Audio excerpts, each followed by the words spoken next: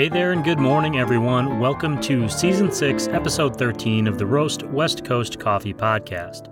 I'm Ryan Wolt, and this is the show where I bring you the stories of coffee professionals, entrepreneurship, and coffee education. Today's guest is John Pierson. He's the founder of Servant Coffee in Denver, Colorado. He's also an unlikely entrepreneur who at one point actually made a promise that he wouldn't start his own business. In today's conversation, we're going to cover that, how he made the career move from a big corporate energy company to the coffee industry, the value of travel, and how in entrepreneurship and, frankly, life, things often don't go as planned.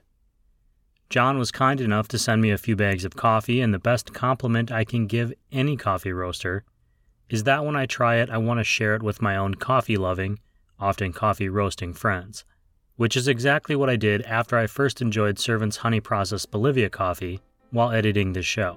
Unfortunately, I'm all out of that. So while you're listening to the interview, I'll be online at servantcoffee.com ordering more coffee.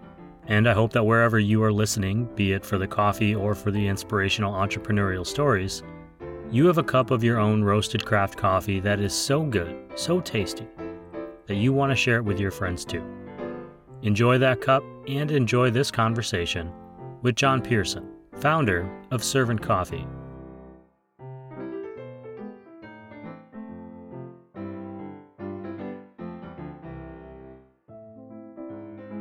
Okay, sounds good. Thanks for having me. No, thanks for being here. Welcome to the show, the Roast West Coast Coffee Podcast. I always forget to say that at the beginning. If you wouldn't mind, for everybody who's going to be listening to this show, just let us know your name, the name of your company, in your role there, and then maybe what your favorite place to travel to in the world is. So just a very simple, easy question. No problem. So my name is John Pierson. I'm the owner and founder of Servant Coffee, based here in Denver, Colorado. And we've been in business for about 2.5 years now. So let's see, travel. That's always a hard question because my wife is actually a travel agent and we love to travel. So pretty much anywhere in the UK is our favorite because we spent the first 5.5 years of our marriage living in London. So I love to go to crazy exotic places, but going back to London is just so sentimental for me and my family. So we love it there. Well, I had a ulterior motive for asking that question because I knew that that's what your wife did. And since we're right at the beginning of the show and everyone's still listening, I want to make sure that we shout out Purposeful Wanderings, and I'll link to that in the show notes, Cool. is the name of the company I believe your wife works with. That's right. And I was reading through it and just kind of learning that story earlier before the show. Really interesting for anyone who also likes to travel, which a lot of coffee people do. Totally. Let's kind of go back in time a little bit, John. I really wanted to learn a little bit more about you, specifically kind of if you had any sort of first experiences with coffee that maybe foretold this future in which you owned a coffee company. Yeah, definitely. So a little of my background, and I would say the first time from a coffee experience perspective was I was drinking office coffee in corporate America, and my first cup was about, I would say, 26 years old. So I didn't drink coffee when I was younger, and it was more cream and sugar with a little dash of coffee in there. So I kind of grew up in that office environment with very cheap coffee, but hey, it got us through the day and gave us that little caffeine boost that we needed. And so, I think my road with coffee has been an evolution over time. So sometimes I can relate a lot to our office clients because I used to drink, very, low end coffee. So there's something out there for everyone, honestly, when it comes to coffee. So that was kind of my first experience with it. And it kind of grew from there and evolved over time, into the specialty coffee world. Where in the world were you? You obviously don't have a British accent, so I'm guessing you moved to England at some point. Where were you in corporate America, and what were you doing before this coffee career started? Yeah, so I spent the first coming out of college. I was actually a mechanical engineer, leaving university in Texas. I grew up most of my life in Houston. I went to Texas A&M for undergrad, did engineering there, came back to Houston and worked in the energy industry. And I worked for the same company for 15 years. So my first 10 years were in Houston. And then right around that same time is when I met Sarah and we got married. And 2 months after getting married, we moved overseas and I got transferred over to London. So we were in London just over 5 years before I left that one company. And then that was kind of the transition point, taking a little bit of a sabbatical and traveling with the kids, just thinking about, what we were going to do next. And that's how we kind of landed into the coffee world.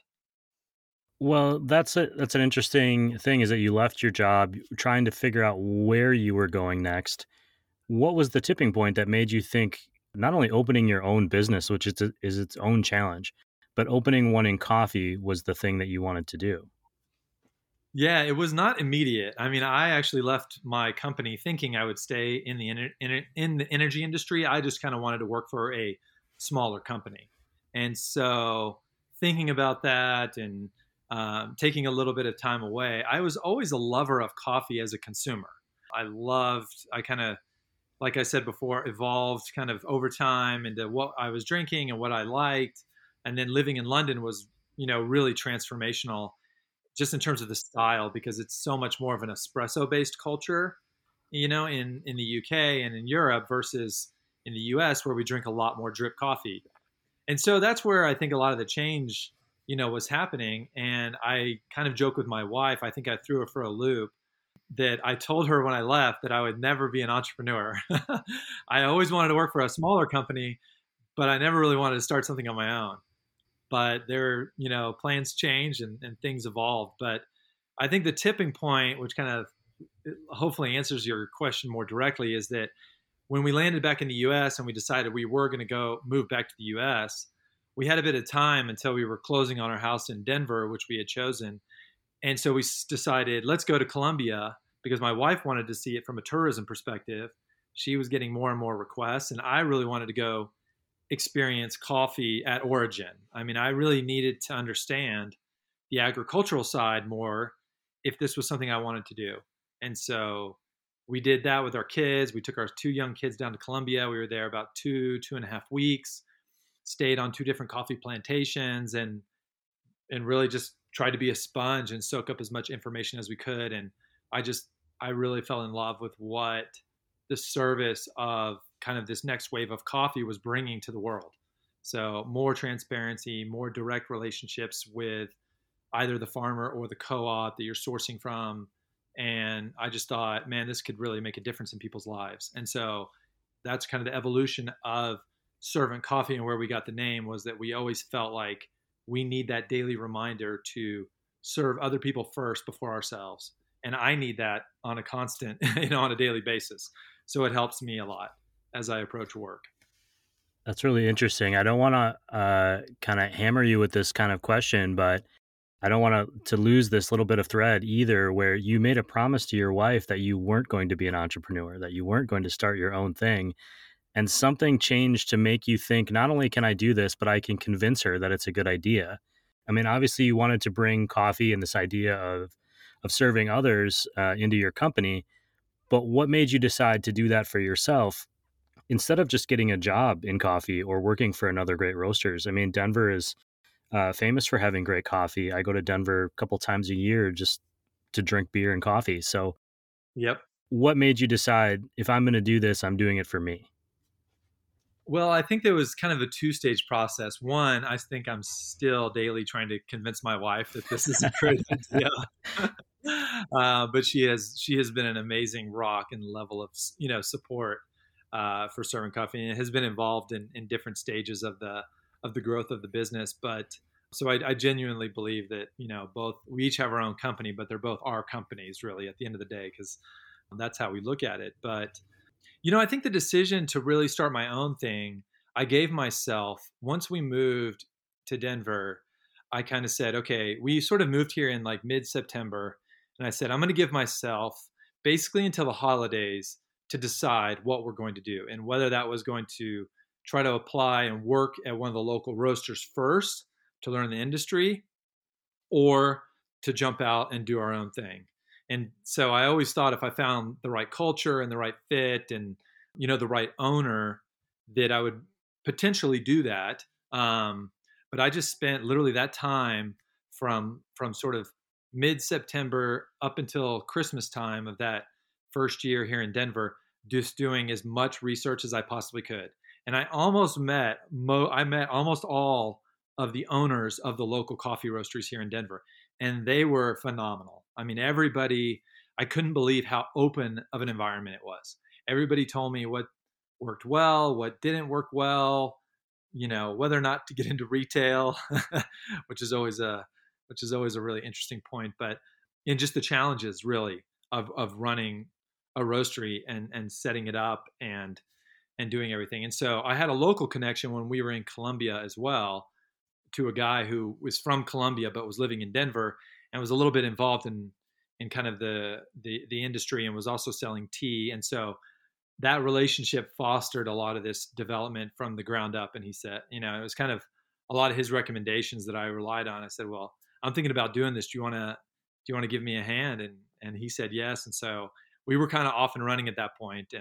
And there probably was one or two roasteries that I could have seen myself working at, but I think at that point I just felt very compelled to jump off and get rolling and do my own thing. So I had a vision already for kind of what the brand would look like and what the feel of the company would look like. And so I just think there was a huge amount of, I felt like we needed to just take ownership from day one. And I always felt like I was the worst. I was like, everybody's critic, right?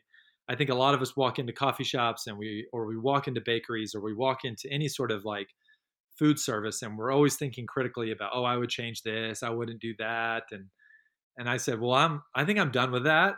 I'm going to do it, the way that we want to, and we'll see if it's successful. So I think there was that jump off point that I was just ready to do it.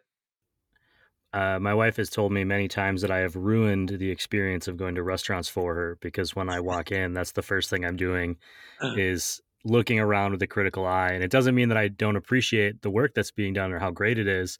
It's just those are the things I see first after spending so many years trying to fix those things in places that I was working in.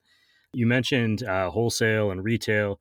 You do have a cafe, although I will say you open late, which is why I didn't get a chance to visit while I was in Denver recently, later in the morning, at least than your neighbors. But you clearly do both. What made you decide to go with a place that people can come and visit as well as wholesale? So our thing's a little bit misleading, honestly, because when you fill out, there's a little thing with Google when we first launched. So we have a space on Santa Fe in between second and third, and that's our headquarters and roastery and fulfillment location. And we don't have a Servant Coffee branded retail location yet. However, at the roastery, we have a little tasting room in the front that if you were looking at the pictures, it looks like it's a retail outlet, but Oh, we're not zoned for actual retail. So we don't sell cappuccinos and lattes there. great to know. I'm glad I didn't drive over then. But what's funny now is that after a couple of years now, you kind of have built up a lot more in your Google search deal. So when we get people that walk in the front door every 2 to 3 days now, and they're Oh, like, really? Yes. "Can we get a cappuccino?" I definitely thought you did. Yeah, But yeah, you and weren't that's the only one. I will say I was traveling for about 8 weeks and I went to at least three roasters, like physically walked in the door expecting to get coffee and had to have them tell me, we don't do that here. And to anyone listening, if that happens to you, I don't know why I looked over at my microphone. There's nobody here in the closet with me, but instinctive. But if that happens to you, ask the people there where do they get coffee in the morning, if not their own roastery, because they probably know what's around. And I found some great coffee shops that way. yep. Then your focus is wholesale. You are not only jumping into a new industry, starting a new business, you're living in a new city, you have your Columbia connection, and you went out and aggressively are meeting other roasters. How did you start getting clients? How did people start finding out about you? What was your process for that? I walked in their front door, honestly. So it was about as simple as that. And Sarah and I, one of the blessings that we had from day one is that I think anytime you start, any type of entrepreneur reaches out and starts a new business, particularly if it's a consumer product, you just immediately go to your connections. And a lot of that is friends and family. And we feel so blessed to have really great friends and family. And everybody has been so supportive. And I mean, I really feel like your growth in that first year is just so much word of mouth. I mean, your own effort puts a lot into it, but you have to do a lot of things. You can't spend all your time driving around and looking for new clients. I mean, you have a new facility and you have inspections and you just have market. I mean, you have so many different things you're dealing with. So, that early support is what really helped get us off the ground. It was a lot of, just hustling, at the end of the day. So we have a lot of direct consumers as well. They go directly to our website. Obviously we did no marketing. I mean, I spent no dollars on marketing for the first year and a half effectively. So a lot of it was word of mouth and just getting the word out. And then obviously we launched in late 2019. So it was like October, November 2019. So 5 months later, the pandemic hits. And some of the wholesale clients that we'd gotten on board were offices and churches. And that coffee consumption went to zero overnight. So we were faced with some serious challenges. So I've learned wholeheartedly as an entrepreneur, you have to embrace change. You can have a plan, you can have a good, solid business plan, but you have to be able to accept change, I feel like, at all times. And so we kind of had to pivot at that point. And I always thought we would go into grocery at some point, but it would be way further down the line. And the pandemic was just brought out that, hey, this is where the whole consumer, this is where everybody's going. Everybody's going to grocery stores because it's the only place that's open. And so that was a huge lesson for us, is just, jumping off and changing course. And we got really lucky. The buyer for the region of Whole Foods was living in Denver, and I got connected to him somehow just by calling him up, and we sent them their coffee, and 3 days later they accepted us. So, Wow. and about 6 months later we were on the shelf. So it takes a long time from an approval perspective, but that was a huge help to our business. And so it's kind of finding that balance between, what we call retail, or what would I'd say like a direct consumer model, where they're buying directly from your website, and true wholesale, to cafes and offices, churches, this type of thing. So Knowing that that's been your process so far and you pivoted kind of early in the pandemic, I think it's great that a lot of groceries, Whole Foods included, are offering local coffees at their groceries. Even large chains, you can generally find a local coffee if that is where you're buying coffee. I always like it when people go right to the source, but it's still sales to that business, so that's great.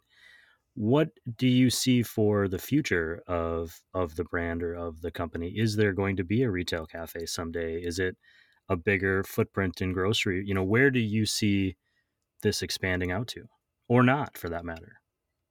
yeah, that's a good question. I mean, right now we are really content kind of with what we're doing. We feel like there's still a lot of runway. I love that we are very focused on roasting and bringing a great product to the market. And at the end of the day, I want to make sure that we deliver value to our clients. I think a lot of people realize, I think they're willing to spend a little extra on a bag of coffee if they feel like you're delivering value within that. And so that's kind of my core message to our team that we're trying to live out right now. And I still think we have a significant amount of runway to do that. I certainly haven't ruled out retail, but right now we're not really actively looking at that. But that doesn't mean to say that if a great opportunity came up, we wouldn't maybe jump at it. So again, I think you do have to be open to change, but it changes your lifestyle too. I mean, there are costs that come along with that. And I've learned that from some of our good friends here in Denver who, are running their roastery and running a couple of retail outlets. And, all of a sudden your weekends change a lot. So I think, you just have to be prepared for that. And having two young children, I really value my time with them on the weekends. And so that has always taken priority for me, is being with my kids on the weekends. They're both now in in elementary school, so we don't see them, that much during the day, during the week, obviously. But as they get older, things will tend to change, and we'll see. I think there's the retail business in Denver is pretty strong, and what I love about Colorado is it's full of a lot of people that like to support local businesses, so that's always a positive.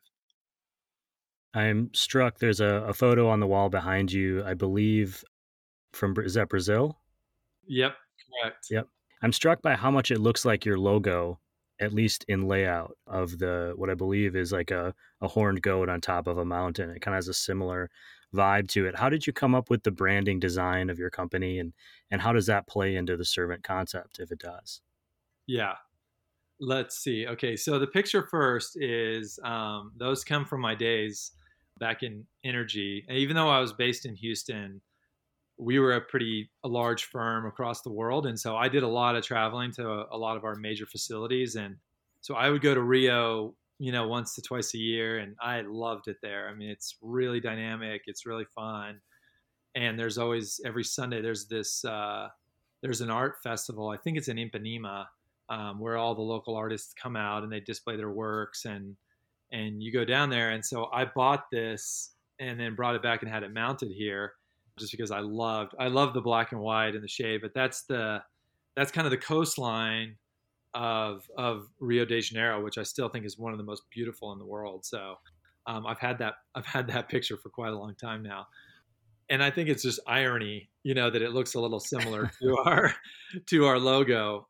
So I did work with kind of a design firm when we were building out the brand and the color palette, the feel, and all that kind of stuff, because I am at heart not a creative person.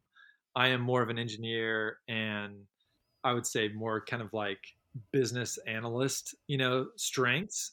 I'm not a creative design person. So I knew I always needed help, from a professional firm to help with doing all the assets of the company. So we worked together on that collectively. We told them who we are, what we represent, and then they started working on the feel of the brand until we got to something that we agreed upon. And that was a really cool process because I got to see some guys in action do things that I just had no idea about. So when we found that when they were working on the logo, I was always really critical about that because I believe I'm really tied in with the logo. I was like, I really want the logo to be something very eye catching and cool because I just love being able to put the logo on things, but have it be subtle.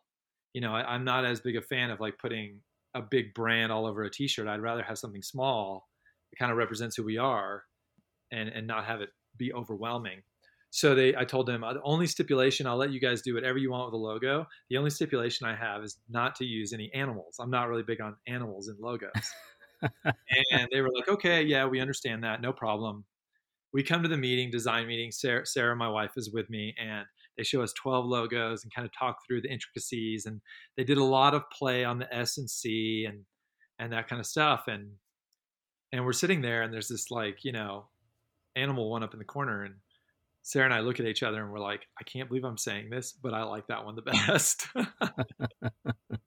Well, it worked. I know I was looking through your website the other day, and my wife kind of looked over my shoulder and saw like some of your t-shirts and hoodies and things. And she's like, oh, I like those. She's like, did they have good coffee? Like, would you be okay if we got some? And I was like, well, I haven't had their coffee yet, but we'll, let me talk to John and see if he's a good guy. We'll see if we can. Well, don't worry. We'll be sending you free coffee. I've got extra. No. That's not my pitch here. I'm just saying the design worked, that she was ready to buy it based on just looking over my shoulder. Well, I'll make sure that I post photos of kind of something similar to what you have in the background there, and then the logo, and people can kind of decide for themselves if maybe that sunk into your subconscious somewhere. Cool.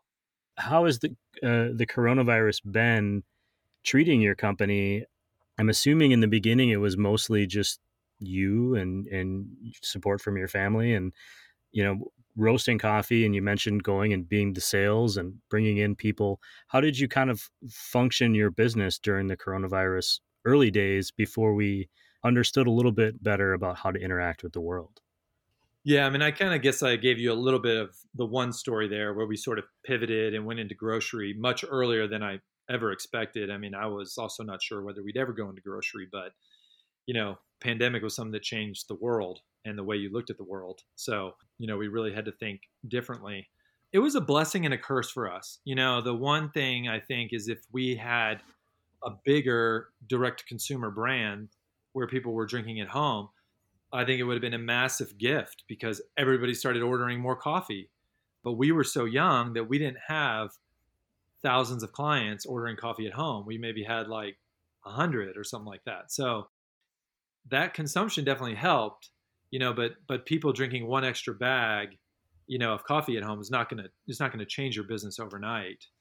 So we really just completely had to think differently. So the blessing side of it is that we were very small. We didn't have a large overhead. Obviously, we're paying rent on our space, but I did not have a lot of employees and I didn't have any cafes that I had to shut down. So in those regards, I would say we were lucky for that. So we really buckled down, brought our cost level structure down, and then went out and tried to get, new business where we could, so it was obviously a little bit more limited during that time. And the growth was a little bit slower than what we anticipated. But because I kind of believe in a very low operating cost model and then building upon that, we were lucky to kind of make it through without a lot of, and I didn't really even have to cut back the guys' hours that I had. I had about 2 guys working for me at the time and really didn't have to trim them back much at all. I just filled them with other stuff to do. So we were lucky that we were small and it didn't drown us at the time. And we were always being labeled in food production. And because you're in food production, we were really never in doubt. I don't think we were ever that in danger of being shut down because like you've seen, like our roastery, we're not open to the public. So obviously we weren't welcoming people in at all. Our team were taking the necessary precautions in the facility, but in a lot of ways it's safer because you're just interacting with the same people every day. You're not interacting with a diverse group of people every day. So we definitely had to think a little bit differently, but we were lucky to get through that. You mentioned earlier that one of the things the coronavirus did is it changed how people looked at the world. You come from a fairly travel-heavy background, both for work and then with your family, and your wife is a travel agent. I know when I first reached out to you, you were traveling overseas somewhere. I'm wondering, your thoughts on kind of the value of travel and how you see that differently now as opposed to, say, 2 years ago when travel was really restricted. And if you've been on any origin trips or if that's part of kind of the future for you in the coffee side of things. Yeah, one of the things I think the pandemic showed us is I think in general, most people really appreciate and enjoy travel. I mean, my wife I think when you don't have something, it kind of shows you how much you miss it too. So for us, I don't think we really look at travel that differently. We just think about how quickly it can be taken away, and so let's treasure and value the time that we do have to interact with the world. I think Sarah and I both are big believers that travel opens your eyes and it allows you to see and experience other cultures, which can give you a new perspective, and I think new perspectives are always good, regardless of, some are positive, some are negative, but it helps form a nice, a viewpoint of what other people face in the world. We're very blessed here in America to have a lot. Clearly there are people struggling here too, without a doubt, but life is very different when you go to Africa, which I spend a lot of time in energy, and life's very different in India versus Europe and Asia. So I just love having those diverse experiences because it's definitely shaped the way I look at the world. So, I hope that answers your question, but yeah, and in terms of origin trips, I kind of set out a goal for our company that we do one origin trip at minimum a year.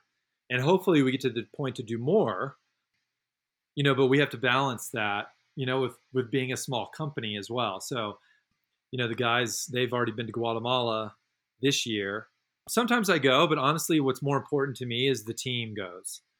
Sarah and I feel very lucky that we've been able to travel to a lot of these places. And so I want our guys who are the real value behind our brand. I don't believe that Sir and Coffee is really mine. It's really the company. It's ours as a whole, the collective union of us. So I want all of them to be vested in our success. And so our head of operations and our head of coffee, they went down to Guatemala this year, and then our head of coffee, he went to Rwanda last year. So I'm a big believer that we have to foster and maintain, those relationships at origin. I think it's the core of who we are. I think there's a lot of, lip service in coffee. I think a lot of people write about origin stories, but when you ask them, have they been there? Have they met anybody? It sometimes is not what it seems.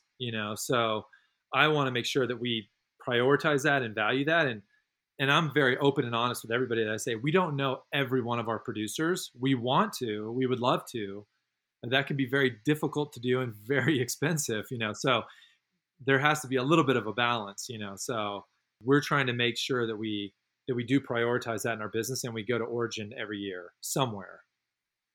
Sure. In the same way that I, as a customer, am putting my trust in the roasters that I support or buy coffee from, I'm trusting that they're doing some of the work to figure out, the chain between them and origin. You're also doing that with perhaps a green buyer, salesman, or a company that's sourcing coffee for you, and that just is a growing trust that grows over time as you learn that people do things the way that match your values. You have a family, young kids, you mentioned, and you prioritize your weekends. I'm wondering how being an entrepreneur has impacted kind of the rest of your life as opposed to working for I was going to say corporate overlord, but that's not what I meant. But for working for a larger company, has it been a good transition for you as a person, and for being around, or for your family who are seeing you in a different way than maybe they did before? Yeah, it's definitely it's very much a different day-to-day routine, I would say. So overall, it's been an absolute net positive through and through. But that's not to say it didn't come with some real adjustment, especially in the first year. It might have actually prepared us for the pandemic much more than other people, because it was over a solid year and a half that my wife and I had been more around each other and having our own businesses and a little bit more flexibility with time and working from home. So in a lot of ways, that prepared us a lot for the pandemic. We didn't really feel like our life changed that much compared to a lot of people that were out there and used to go into an office every day for 8 to 10 hours. So it was definitely an adjustment. I worked for much larger company, and in Europe I traveled almost every week, at least for one night. So I was never gone for very long stints, but I did do a lot of corporate travel. So it was a big adjustment being an entrepreneur, running my own business, and then not having to travel as much. But we really I really feel like Sarah and I have got into a really good rhythm of kind of what our responsibilities were around the house, and how I kind of took on a little bit more now, being around more often, so that freed her up to do a little bit more work. And so, we're always trying to find that right balance, with the kids, and at the end of the day, our marriage, our faith comes first, our marriage comes second, our kids come third, right there. So, we just want to make sure we always are keeping our priorities straight. Work is down the list, no matter what's going on. So we just try to remind ourselves of that even during, tough times. So. Sure. Is there anything that we didn't kind of cover today that you want people to know about your coffee roastery, about your trajectory, about what you're offering, the rest of us, the world?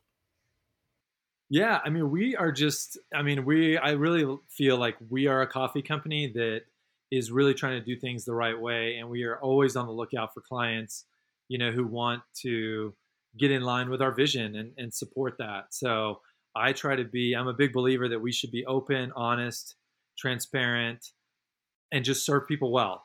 So we try to fit the model for what works at different clients, whether that's cafes or churches or offices, or direct to consumer, right to your household. So we try to be very available anytime people have questions. And so I really feel like we need to be a service company first.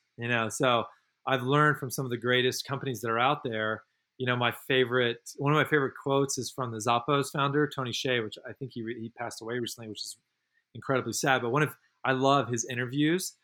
one person asked him, was like, "What kind of shoes do you wear? If you own this big, huge shoe company." And he goes, "I really have one pair of shoes, and I've had them for like 5 years. I really don't care about shoes at all."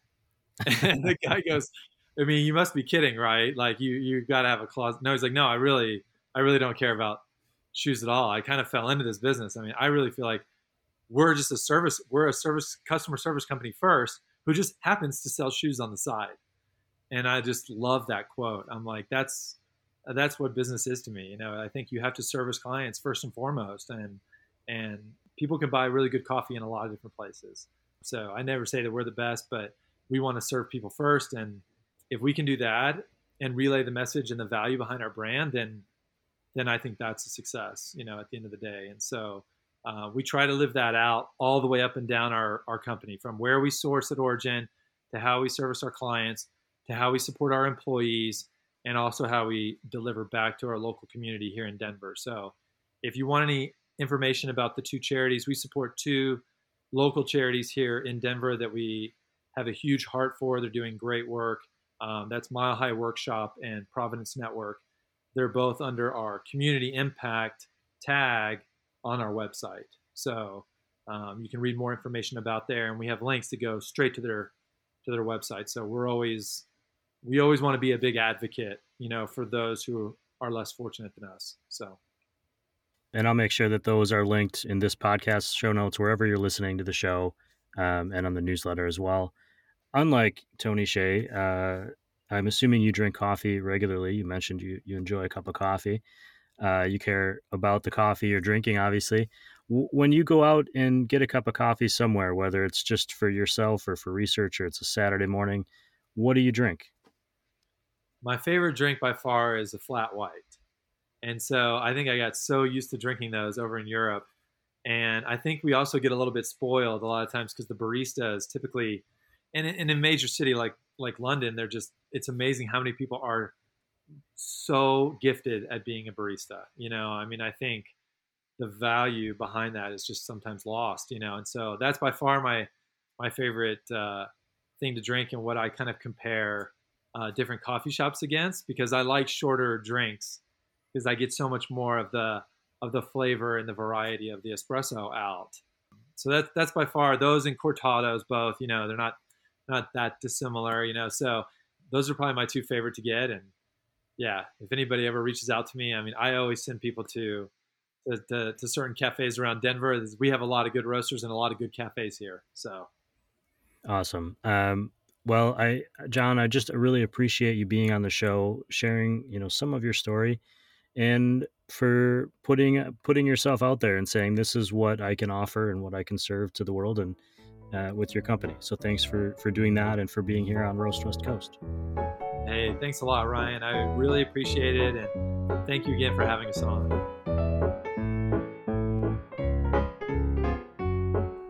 Okay, to recap, nothing ever goes as planned, not even on podcasts. I made an assumption based on some Googling that Servant Coffee had a cafe, which they don't. And in the moment, in our interview, I had to adjust. It was a very small deviation in the grand scheme of things. John and his team had to make a much bigger adjustment, re-identifying who their customers were and how they could engage with them and new customers when the pandemic hit. Being a new and still small and nimble company enabled Servant to pivot, turning their wholesale sites toward the grocery chain markets, which wasn't something they were planning on doing at the time. For John, and for all entrepreneurs or aspiring entrepreneurs, being willing to accept change as it comes is a key skill. Those perfect business plans don't always hold up in the real world. At Servant Coffee, and for John's family, travel is important. It helps that his wife Sarah runs a travel agency, Purposeful Wanderings, link on roastwestcoast.com. For John, travel serves as a way to connect with other cultures, including the producers of the coffee his team roasts. It's why one of their company goals is to send the team on an origin trip at least once every year, which, if that's the case, I'll be following at Servant Coffee on Instagram, keeping an eye out for job openings. Thanks to John for taking the time to appear on the Roast West Coast Coffee podcast, the really lovely coffee he sent me, and for sharing his story, which will no doubt inspire another entrepreneur listening to this show right now. Also, a big thanks to the rest of the show's roast industry partners, including Café Laterre, Steady State Coffee Roasting, Camp Coffee Company, Coffee Cycle Roasting, Ignite Coffee Company, Maria Coffee, Cape Horn Coffee Importers, Ascend Coffee Roasters, and Moster Coffee Company. I can't remind you enough to get your Mosterland Experience tickets now. Their anniversary is less than a month away. Details on mostercoffee.com. The links to all of those businesses, as always, can be found on roastwestcoast.com. Please check it out and subscribe to the newsletter. And I also need to thank this show's paid subscribers. You make this show happen. This show can be found wherever great podcasts are found, including Spotify, YouTube, and Apple Podcasts, where it really helps me out if you tap that 5 stars button. But the very best way to support is by joining those paid subscribers and following the newsletter on roastwestcoast.com. Thank you all. Before I go, I want to send my thoughts out to everyone in Florida.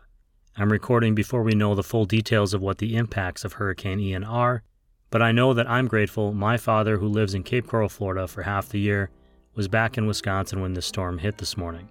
Because natural disasters don't discriminate. They just devastate.